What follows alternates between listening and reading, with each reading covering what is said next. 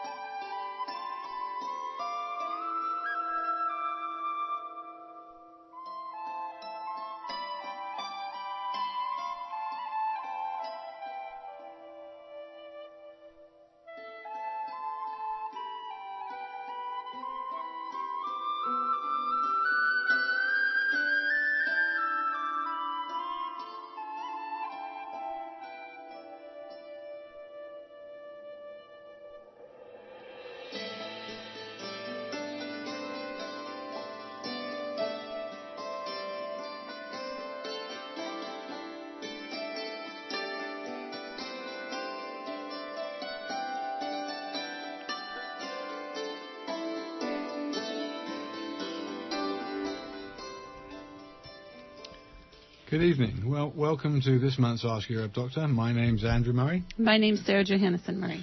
For those of you who perhaps have never listened to our shows, which run every third Friday of the month from 7 till 8 p.m., we're both licensed medical herbalists who trained in England and graduated there with a degree in herbal medicine. We run a clinic in Garberville where we consult with clients about a wide range of conditions, and we manufacture all our own certified organic herbal extracts which are either grown on our CCUF certified herb farm or which we source from other USA certified organic suppliers. So thanks for joining. You're listening to Ask Your Herb Doctor on KMUD Garberville 91.1 FM, and from 7:30 until the end of the show at 8 o'clock, you're invited to call in with any questions either related or unrelated to this month's subject of dementia and progesterone.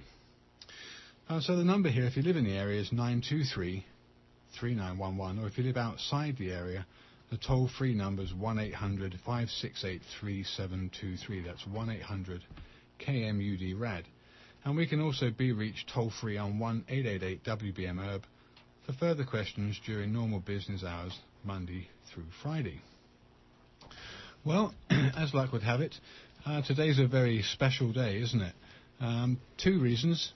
Number one, it's not the end of the world. At least, I don't think it's going to happen today anyway. And secondly, but more importantly, it's actually the winter solstice. So the shortest day of the year, the longest night, and things can only get lighter and brighter from here on until the next solstice. So that's one of the main things we look forward to. Once again, we're very pleased to have Dr. Raymond Peat with us. His latest research article is what we're going to be opening up in this month's show. His article is entitled Demystifying Dementia, Protective Progesterone. I know he's a big fan of progesterone and the other anti-aging, anti-inflammatory related compounds. So Dr. Peat, thanks so much for joining us. Hello. Okay, so I think as usual, for those people who perhaps have never listened to the show before or maybe don't know you, would you please just give us a rundown of your academic professional background? From 1968 to 72, I studied biology at the University of Oregon for a PhD and worked on aging of the reproductive system and physiology more generally. And one of the things I noticed during that working on my thesis relates to what we were talking about last month and the relation of hormones to electromagnetic fields and dementia. I had been interested in radiation for a long time before I went to the University of Oregon, and was aware of some of the biological interactions. But working on my thesis, I noticed that the effects of estrogen on biochemistry are in many ways exactly the same as those of ionizing radiation, and also paralleled the effects of too much polyunsaturated fat in the diet, okay, or a deficiency of vitamin E. And that synergy between estrogen and radiation and the fatty acids is behind this month's newsletter. Yeah. I just wanted to talk a little bit more about what you've mentioned just there in terms of energy. I think if most people hearing tonight's show, if there's something I think we want to get across, there's several points, and one of which is the need for metabolic energy in our bodies, and every organism ultimately is using energy to do to convert chemicals into other chemicals, and to basically all the cellular processes require a currency of some kind of energy, and ultimately ours is oxidatively burning glucose. That's the best way of doing it, isn't it? Yeah, and under stress, we can force our physiology over to burning fat instead of glucose, and that causes several changes. It produces less carbon dioxide and is likely to produce a lot of breakdown products that can cause inflammation. And the carbon dioxide is useful, again. I think most people listening, if they haven't perhaps heard before, carbon dioxide, you're very pro-carbon dioxide and actually kind of warning against getting too much oxygen. I think that's something we think of as being life-giving, but ultimately the oxygen's not particularly good for you, is it? No. Most people have heard about the glycated proteins that people get in diabetes or aging. They call them the AGE. Right, advanced glycation end products? Yeah. Yeah. And excuse me. Those stick to certain parts of protein molecules, and it happens that carbon dioxide also has a spontaneous ability to attach to those same groups. And if carbon dioxide is abundant, you can't get glycation because carbon dioxide is protecting that group. Oh, there you go. Huh. And it's also the higher carbon dioxide in the blood will help you utilize your oxygen better. I mean, within normal levels. Obviously, if you have too high of a level of carbon dioxide, it'll probably cause problems. Yeah, it delivers oxygen to the cell. So it's still stressing the importance of oxygen. It's just a higher carbon dioxide will allow the cells to absorb more oxygen.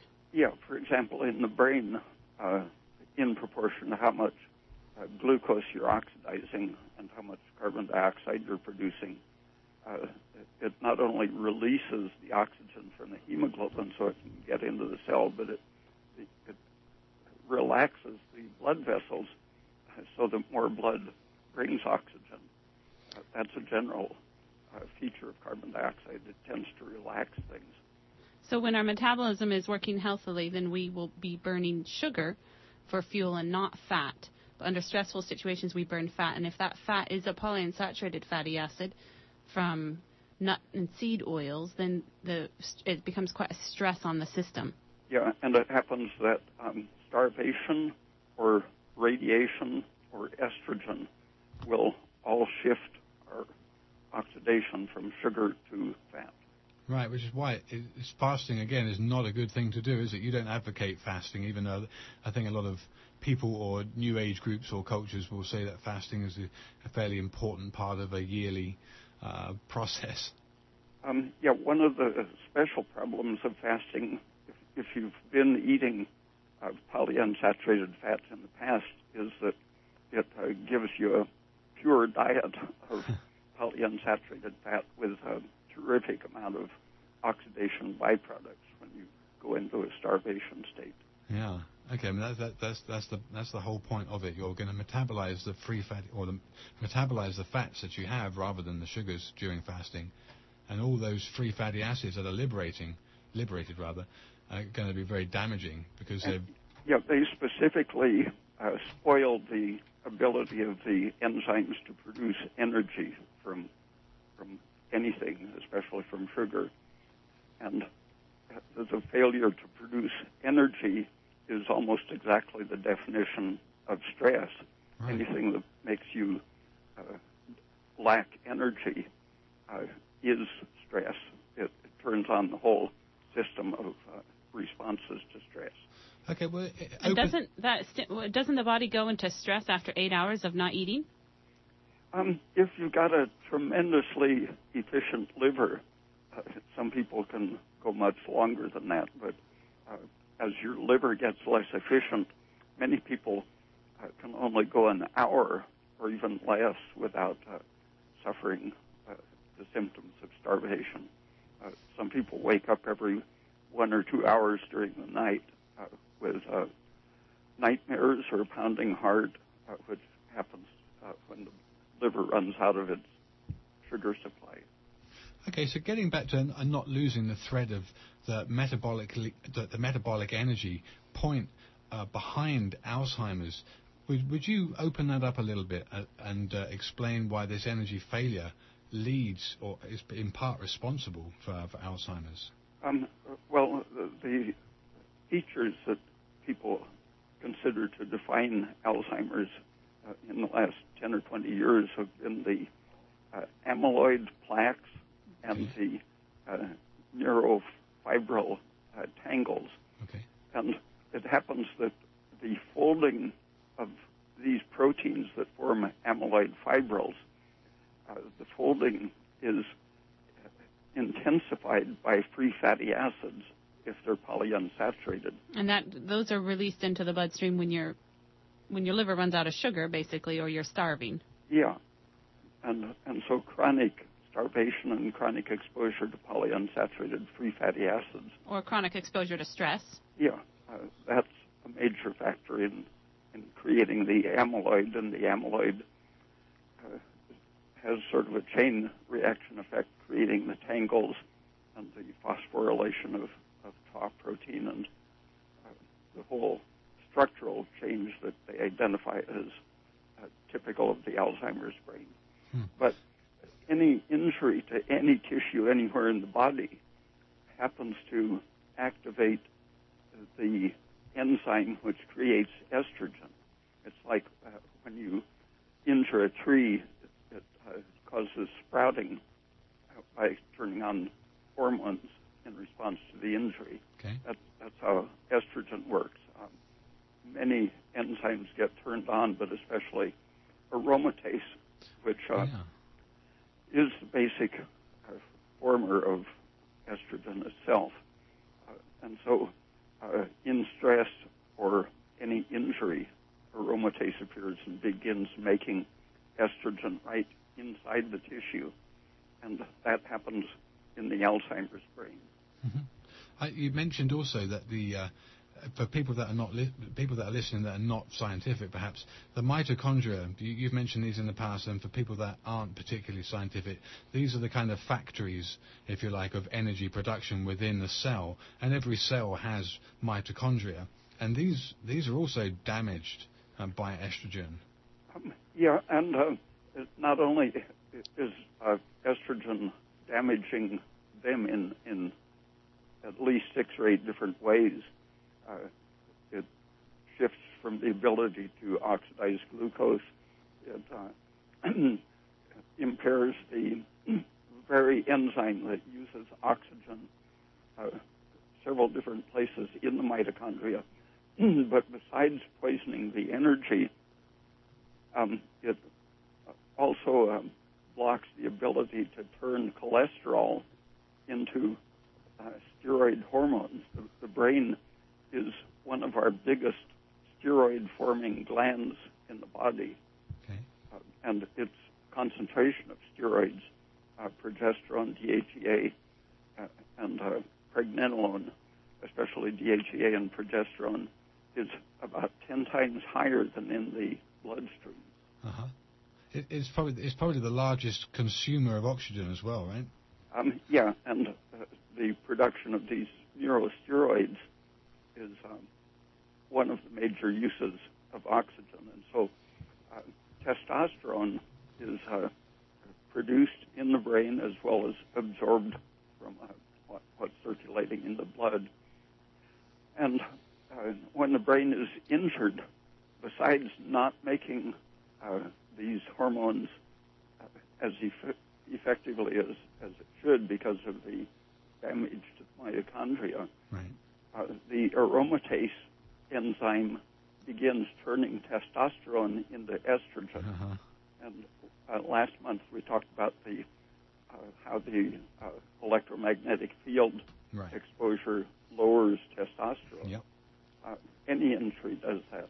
Ionizing radiation, concussion, starvation, whatever. And these PUFAs, you're saying, is also another... Yeah. And so as the testosterone goes down, the estrogen is going up. And that causes other hormones. The brain is a source of signals to the other glands in the body. The gonadotropic hormones, FSH and LH, okay. Regulate the ovaries and testicles. So basically, we can look at estrogen as just a very big player in mediating inflammation and causing a lot of inflammation. And it's basically would be lumped together with prostaglandins, and estrogen would be the opposite of what testosterone and progesterone does in the healthy brain. In many ways, probably dozens of different ways. I don't think people consider estrogen to be such an inflammatory mediator. I think we consider estrogen to just be a normal hormone like progesterone and testosterone, but actually they're contradicting each other constantly, male and female bodies. Yeah, that's because the estrogen industry has done such a good advertising job for... And when you're exposed to radiation, whether it be from X-rays or whether it be from satellites and cell phones, it all increases your estrogen, which then blocks the testosterone in men and the progesterone in women and causes a cascade of inflammation. And it's now generally and widely accepted that the Alzheimer's brain is inflamed, but they don't like to talk about the connection between inflammation and high estrogen production in the brain and the loss of progesterone and testosterone. Okay, you're listening to Ask Your Herb Doctor on KMUD Garberville 91.1 FM, and from 7:30 until the end of the show at 8 o'clock, you're invited to call in with any questions, either related or unrelated to this month's topic of dementia and progesterone. And again, we're very pleased to welcome Dr. Raymond Peat to the show, who's basically giving us the byproduct of his research and his latest newsletter, Dementia and Progesterone. Okay, so to carry on with Alzheimer's, given that is the topic of this show, the amyloid and the neurofibril tangles that you've mentioned are diagnostic in the brain.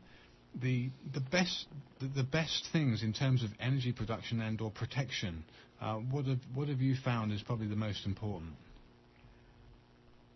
It's hard to say what's most important because there are so many things working together, and each person has their own angle on the problem metabolically. But keeping your exposure to the polyunsaturated fats as low as possible, keeping the endotoxin exposure low, and avoiding excess iron retention, because all of these inflammatory things following from estrogen and serotonin overexposure, it causes the release of iron from the breakdown of the hemoglobin molecule. Okay.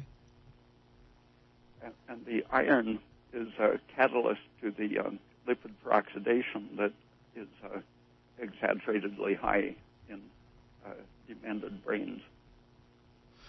That brings me on to, you talk about lipid peroxidation byproducts. You mentioned a compound which I did take some time to look up, and maybe we'll talk about that in a little bit. Acrolein as being 10 to 100 times more potent than some of the other lipid byproducts that you've mentioned in the past from fish oil. So talk a little bit about acrolein and how damaging that is. It's a very tiny fragment that comes mainly from the omega-3 fatty acids. Right, and they're fish oils.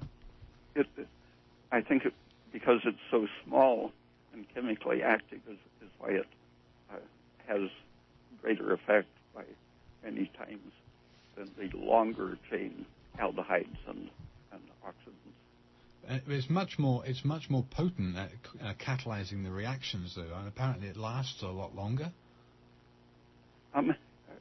Yeah, and the fact that it comes from the oils that are being proposed as even cures and treatments for Alzheimer's disease, fish oil supplements and other omega-3 fats are the main sources of acrolein. Oh. Okay. All right. I think we're just trying to get rid of some buzzing here, and I think it's some part of the electrical equipment. Anyway, that's fine. I think we're all okay with that. So I know you said also that testosterone opposes the effects of estrogen and cortisol. Yeah, one of the ways testosterone works is to lower the luteinizing hormone, and people are now thinking that this gonadotropin, pituitary hormone itself, has a big role in forming Alzheimer's disease. For example, they've created transgenic mice that can't produce any of the LH, pituitary hormone, and they are free of Alzheimer's disease when they're crossed with a strain that is bred to produce dementia. If they don't have the luteinizing hormone, LH, they don't get demented. And other mice similarly altered genetically so that they have no aromatase enzyme and can't produce estrogen. When they're crossed with the demented strain, they can age normally without dementia. And they happen to have twice as much testosterone in their brain as the normal mice that can produce aromatase. So the estrogen is being produced at the expense of the testosterone when the partly because of the presence of the LH, partly just from the intrinsic injury of radiation or starvation or whatever. Because even X-ray exposure will increase estrogen and serotonin, and then in turn those will block the effects of testosterone and progesterone. Yeah, and any kind of radiation, electromagnetic fields from radio and television and telephones and so on, or X-rays, dental X-rays and medical X-rays, or still the lingering fallout from the atomic bomb tests of the 50s and early 60s. Probably that's a factor still in the increasing incidence of Alzheimer's disease, because radiation exposure usually takes at least 10 years and up to 40 years to produce cancer and Alzheimer's disease. And you were telling us that even though they stopped the atomic bomb testing in 1962 or 1963, and it only peaked around 1965, all the accumulation of the radioactive isotopes that were in our environment, you said that there was a large increase in Alzheimer's disease in 1980. So it seemed to take 15 years to... Probably other things were happening at the same time. That the increasing consumption of polyunsaturated fats has continued through this same period. Which are the nut and seed oils, just for our listeners, corn oil and cottonseed oil. And a lot of others.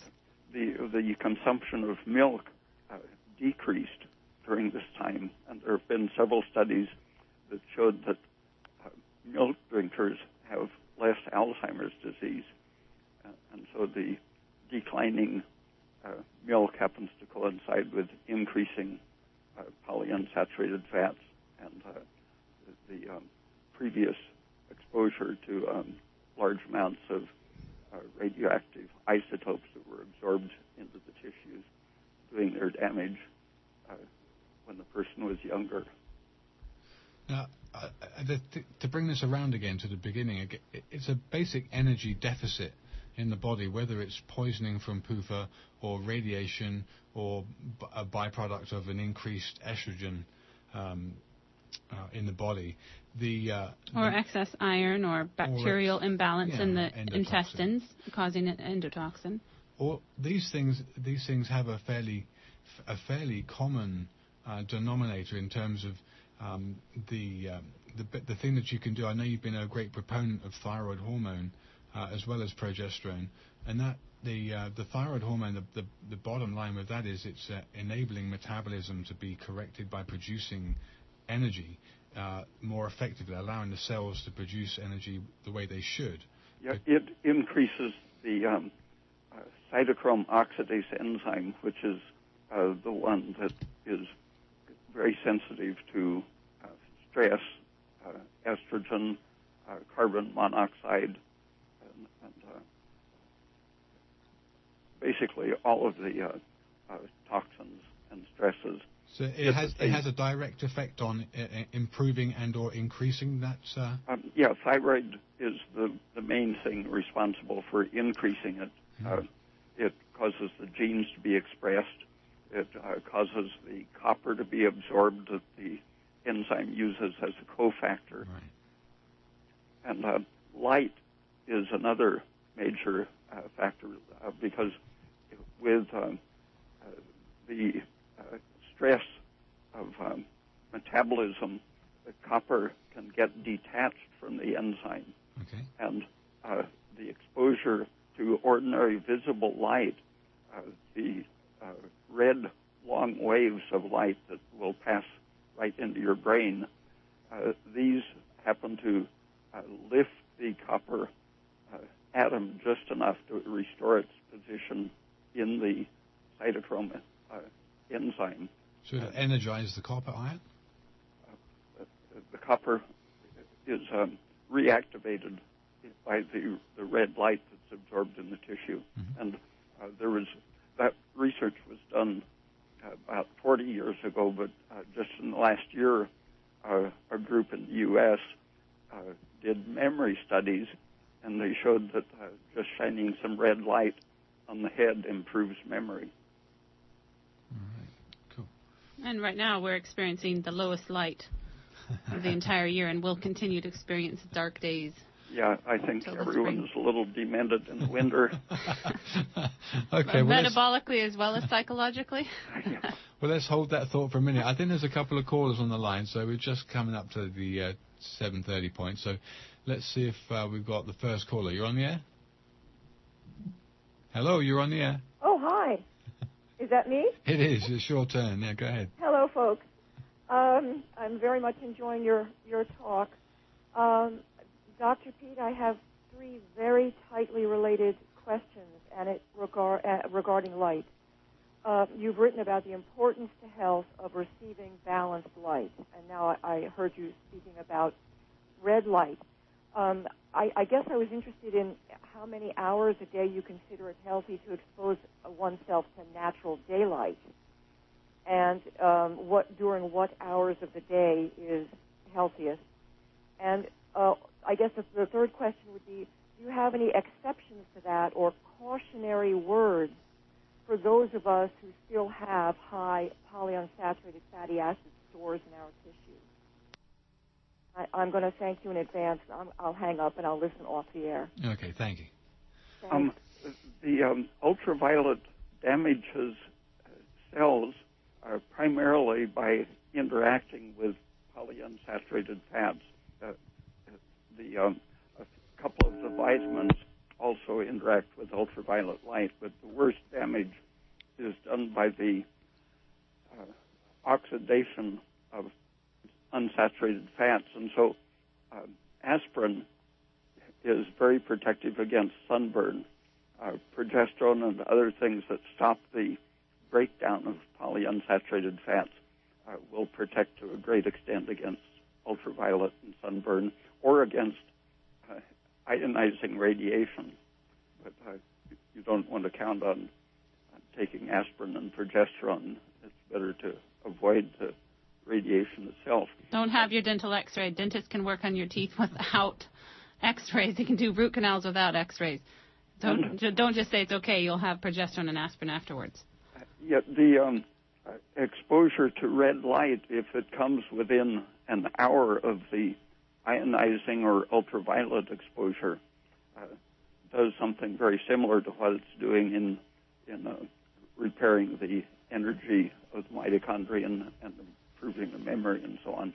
It stops the electronic excitation that continues, causing chain reactions of oxidation of the polyunsaturated fats.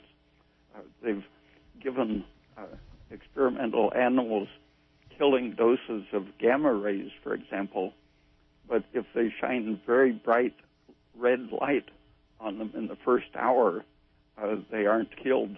Cool. That's quite incredible. So what would you recommend as a healthy level at this dark time of the year, especially if you're on the Pacific Northwest? I don't think we've seen the sun in days. I think it's best to keep as much incandescent long wave light on your skin, as much of your skin as possible for as many hours of the day as possible, just turning it off for 8 or 9 hours while you're asleep. And avoiding the too intense light during the middle of the day in summer is important because of the circulating oxidative products of the polyunsaturated fats poison your whole body. It's the same effect if you x-ray your hand, your brain and ovaries and such will experience an estrogenic effect. It's not localized. It doesn't stay just where the x-ray was. No, they circulate. Same with sunburn. You absorb the poisons all through your body if it's too intense and not counteracted by progesterone or aspirin or such. So depending on the time of year, before 10 or 11 a.m. and after 2 or 3 p.m. Yeah, and just enough to get your vitamin D requirement, which is quite a bit, but you don't want to get sunburned. So if you're burning, it's too much. Yeah. Up until the burn point, it's good for you. But you've recommended in the past 250 watt Heat lamps. Heat lamps as a good source of red light. Yeah, and even 2 or 3 of those this time of year, right up until almost bedtime. It's good to have 300 or 500 watts shining pretty much at you. Yeah, well, that free radical quenching effect of the mice is pretty incredible. Okay, well, I think we've got 2 more callers, so let's work our way through these. Next caller, you're on the air? Is that me? Yes, you're on the air. Hello? Hello. Oh, hi, it's Sandy in New Jersey. How are you? We're doing good. Thanks for joining us. Hi, Dr. Pete. It's Sandy Soto. I haven't communicated with you in a long time. And I wanted to ask you about, I've been looking into accelerated learning, and I've been reading also about smart drugs, only because I just happened to come upon that. And I'm trying to learn some new skills and figure out some ways of increasing my my learning ability as well as my intelligence. And I know that you had mentioned something about having taken vitamin B1 before a test when you were in university. So I just wanted to ask you about different ways of increasing intelligence and maximizing learning. And I can take my answer offline. The most intense effect you can get from the right combination of thyroid T3 and a big dose of vitamin B1 if the rest of your nutrition is good. I've told several people to try that over the years, and no one has scored under 800 on the graduate record exam or the other standardized exams where that's considered just about a perfect score. When they did it, taking about 100 milligrams at the start, it lets you have access to just about everything you've ever known or thought. 100 milligrams of B1. Yeah. Wow. There you go. That's incredible. And liver is a great source of all your B vitamins. Yeah, you have to back up your physiology. The thyroid and B1 can't do it all by itself. Yeah. All right, cool.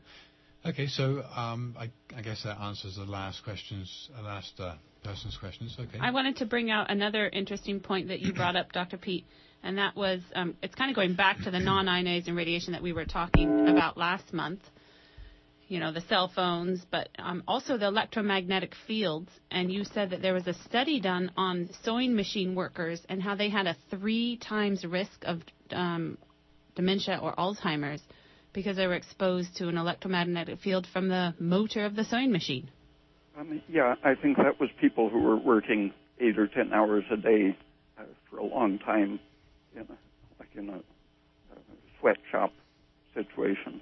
So even something that people think is harmless like a motor can cause an imbalance in the estrogen and the progesterone levels.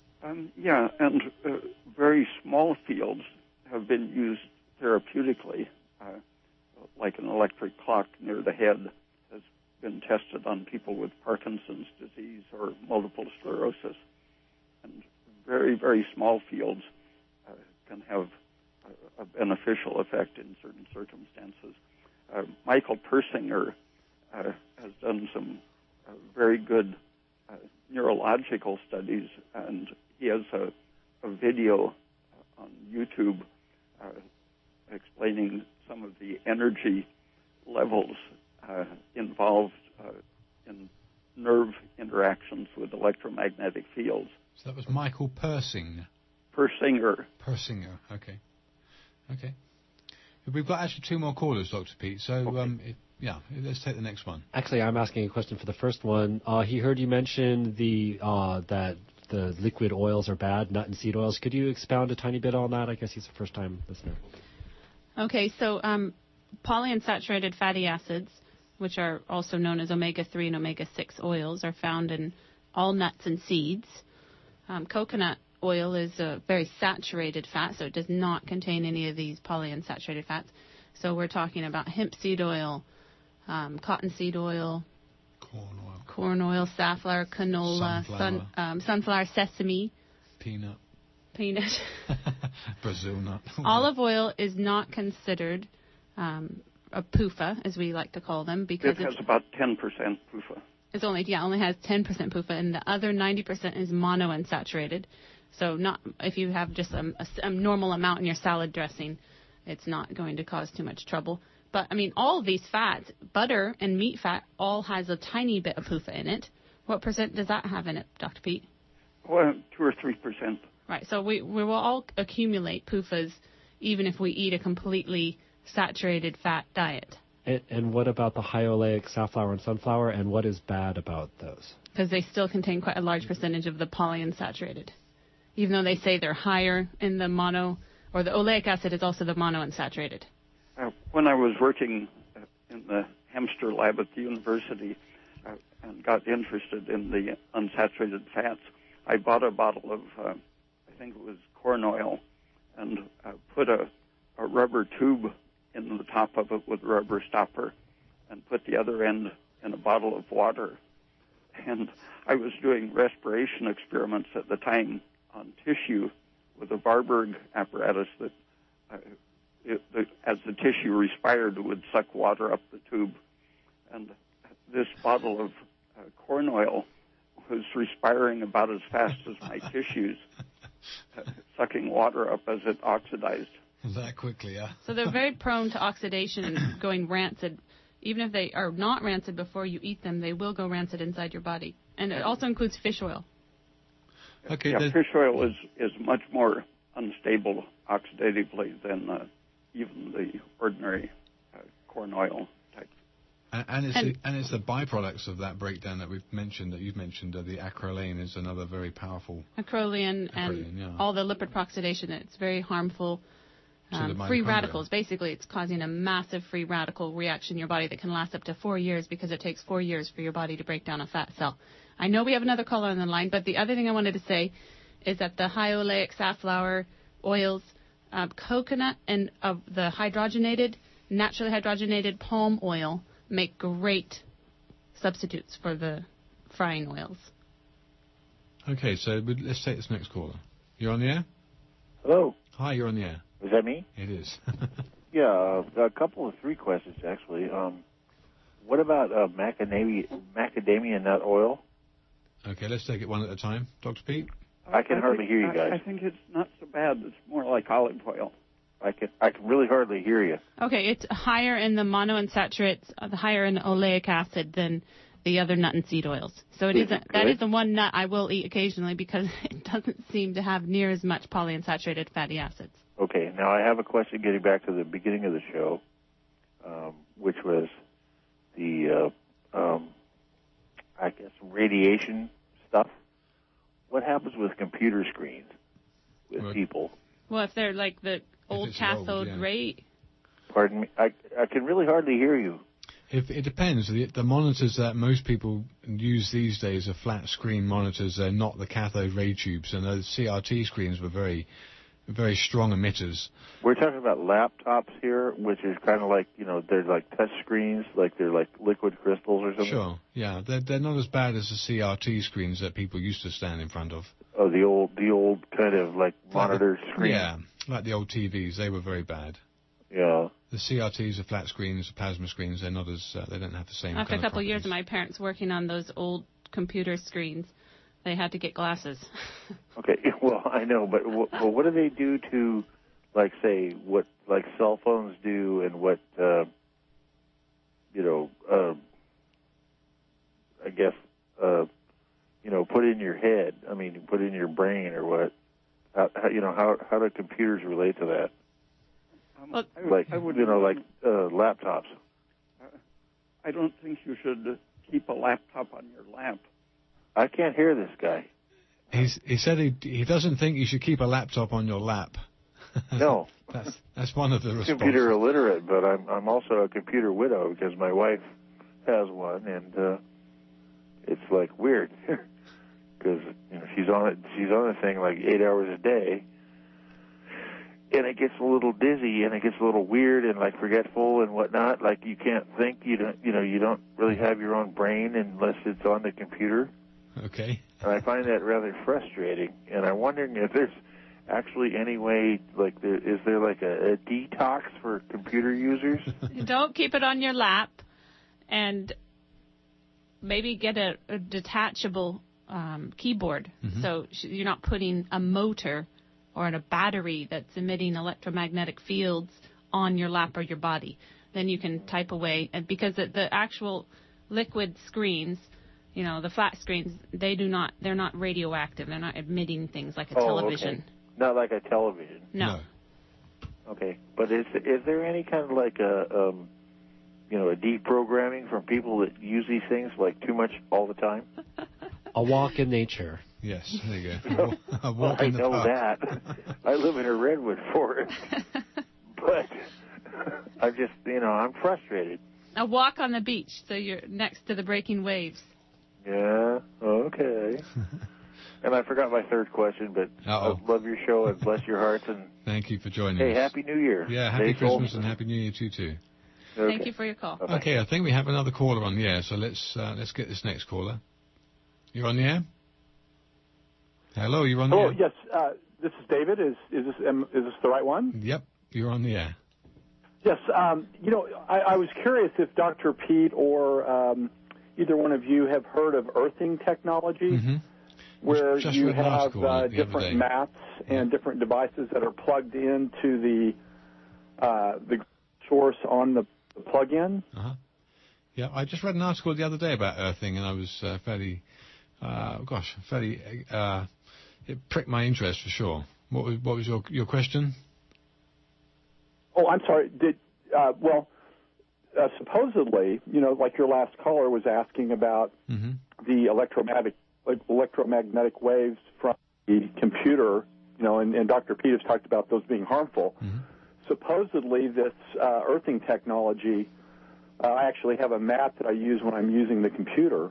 Okay. And your supposedly feet are bare, are they? The ground frequency of the Earth basically overwhelms any of the electromagnetic waves coming from these devices. Does that make sense at all? Yeah, Dr. B, have you heard of this grounding technology? The particular thought that they have is that it removes an excess of electrons from the body, but actually the Earth is also a source of electrons, and I'm fairly sure that there is benefit from having some kind of a more or less direct contact with the Earth. I'm not sure the argument in that book is exactly right, but I think the point is good. So what do you think about these? I've used a meter. I've like been next to a computer, put my hand on a laptop, and then actually put my hand on the grounding mat, and it did seem to change the frequency immediately, back down to a normal frequency, more similar to the Earth. So I don't know if it's working or not, but it seems like it could possibly be beneficial. One thing it does is to prevent the buildup of fields, and grounding everything in the house is probably a good idea, but still staying away from the machine as far as possible is the best thing. So, using like Apple TV, which is obviously, a wireless frequency going through the house, those things are, I'm assuming, are really bad for us. Well, it's just adding to our load of non-ionizing radiation. Okay. It's more that you might not need if you can be connected to a wire. Yes. Rather than using the sure wireless. Isn't as convenient, though, but I guess our health is more important. But anyway. Okay, well, thank you. Thank you for your You're call. very welcome. Okay, bye. Thank you. So was that the end of the callers? Or no? Okay. I think we still have another caller. Let's take this next one. Hello? Hi, you're on the air. Hi. I have a question about oils again. I attended the Weston A. Price Foundation conference recently. I don't know if you're familiar with that program, and kind of the basis of it is a fermented cod liver oil plus butter oil together. And there was also, so I'd like your thoughts on the fermented cod liver oil. And there was a speaker who gave evidence about how coconut oil, being a medium-chain fatty acid, prevents and reverses Alzheimer's. And the dosage was 1 tablespoon 3 times a day. And there was evidence given about how it reversed Alzheimer's. So I'd like your comments on Weston A. Price, if you're familiar with that work, and the cod liver oil and the coconut oil for Alzheimer's.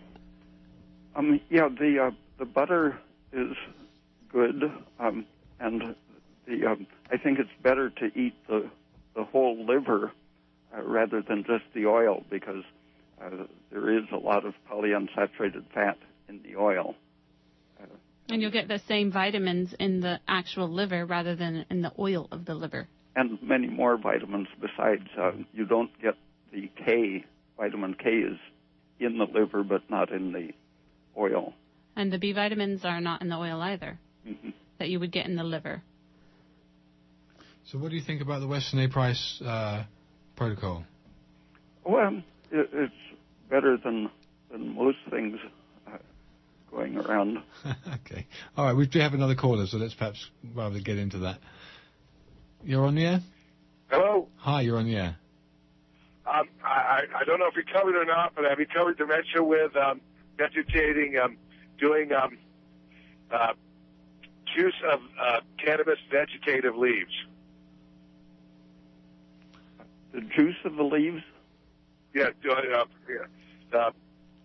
juicing vegetative leaves in the cannabis leaves in the vegetative state helps dementia victims. Have you covered that yet? No. Do you know anything about that? Or? I really can't even hear you, unfortunately. So I guess I just put my question out there if you heard me. Yeah, we heard your question, we'll go ahead and answer your question. Dr. Peat? Earlier we were talking about avoiding the unsaturated fats, and the saturated fats help to protect you against even the stored unsaturated fats in your tissues. And so that's one of the things that the coconut oil is doing. Since the unsaturated fats are poisoning your energy-producing system and blocking the thyroid action, usually you can notice your metabolic rate speed up when you take a tablespoon of coconut oil. And that only lasts for an hour or so after a tablespoonful. So if you do it with each meal, you're getting, in effect, thyroid activation, which restores your energy production for a while. So coconut oil and sugar and thyroid are things that help to offset the polyunsaturated fats. Do you know? Have you heard anything about what that last caller was mentioning about the juicing vegetative leaves? I've heard of using the various forms of the cannabis chemicals, but not the juice of the leaves. Okay, all right. Well, we have another caller, so let's get this next caller. Hello. Hi, you're on the air. Yes, I had a quick question for Dr. Peat, and a great show. It's about a heating pad. You were talking about electromagnetic fields, and my good friend lays on a heating pad. I wonder if you could answer that, Dr. Peat. Yeah, definitely. That's putting out 60-cycle fields very strong and close to your body. So it's better to use your heating pad on the bed before you get in, or your electric blanket the same. Turn it off when you get in bed. Fields that are closer to our own bodies are more dangerous, and 60 cycles, like we were talking last month, is what normal electricity is, and our body is like 7 to 10, so it's getting pretty close compared to a lot of these higher frequency things. Michael, I think you have a question? A caller wanted to know about green tea oil. Dr. Peat, green tea oil. I don't know anything about it. I don't know anything about the oil, but I know that green tea has a lot of antioxidant and anti-aging compounds, like a lot of other caffeinated plants and substances do. I've actually seen a seed oil from green tea when I was in Korea, but I don't know anything about it. I didn't know that tea had enough to make an oil, enough fat in it to make an oil. It's very expensive. Okay, so maybe there's not. Maybe it's like rose oil.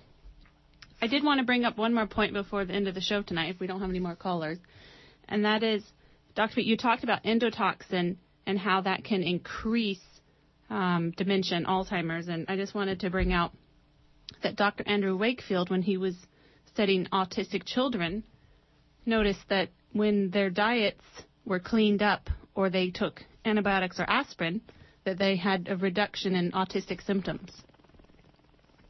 Dr. Peat, are you familiar with his work? No, but that's consistent with everything else that endotoxin does. It increases your serotonin exposure. Serotonin works to increase estrogen, free fatty acids, and so on, poisoning the mitochondria. And high serotonin is characteristic of autism. And so cleaning up the intestine, several approaches have done a similar thing for autism.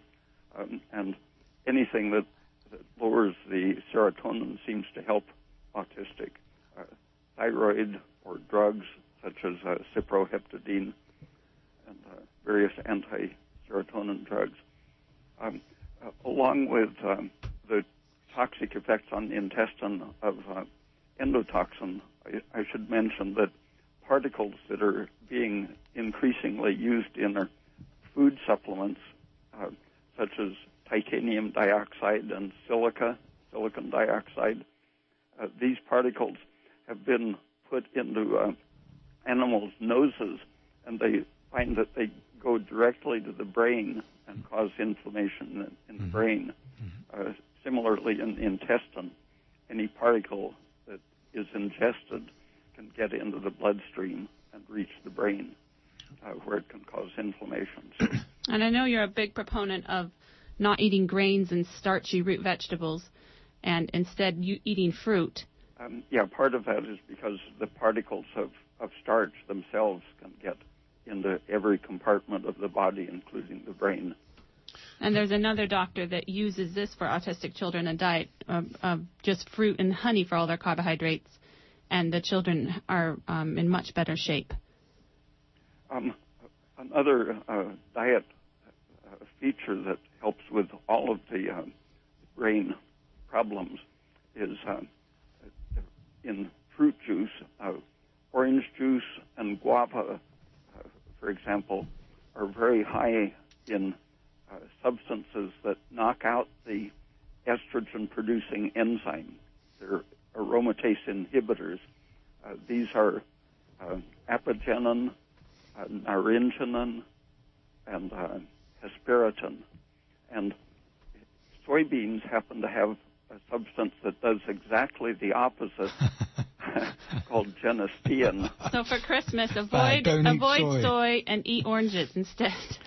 Well, listen, Dr. Peat, I want to stop you there just so I can make sure that people that are listening can get more information about you. Thank you so much for joining us and sharing. I think it's fairly clear, not just from tonight's callers, but just want to let you know on the air too that we get so many people writing from all over the country that have listened to this show being broadcasted on the internet, that your voice is out there for sure, and we really do appreciate you giving your time for nothing and coming on the show, being part of it and opening people's eyes and hopefully their ears and their minds to different concepts and things they need to really stand up and take notice of. So thank you so much for giving your time, Dr. Peat. Okay, thank you. Okay, so for listeners who have joined the show, www.raypeat.com. Please go visit his website. Everything he's got is fully referenced, scientific journal, quality articles. So please do yourself a favor. And you're listening to Ask Your Herb Doctor, and my name is Sarah Murray. My name's Andrew Murray. And we can be reached on 568-3723.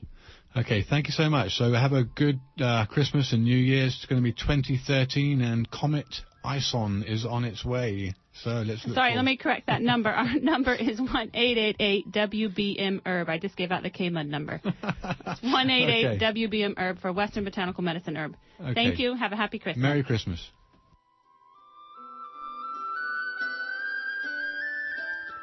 And support for KMUD comes in part from Golden Dragon Medicinal Syrup, an anti-inflammatory, antifungal, antibacterial, antioxidant medicine made without heat or ice. Golden Dragon Medicinal Syrup is organic, edible, topical, cosmetic, and water-soluble. Information is available. Please remember that this program is supported by the listener members of Redwood Community Radio. If you like what you hear, please consider becoming a member of KMUD or renewing if you've already joined. A regular yearly membership is $50, but we accept any amount. Help us keep free speech alive.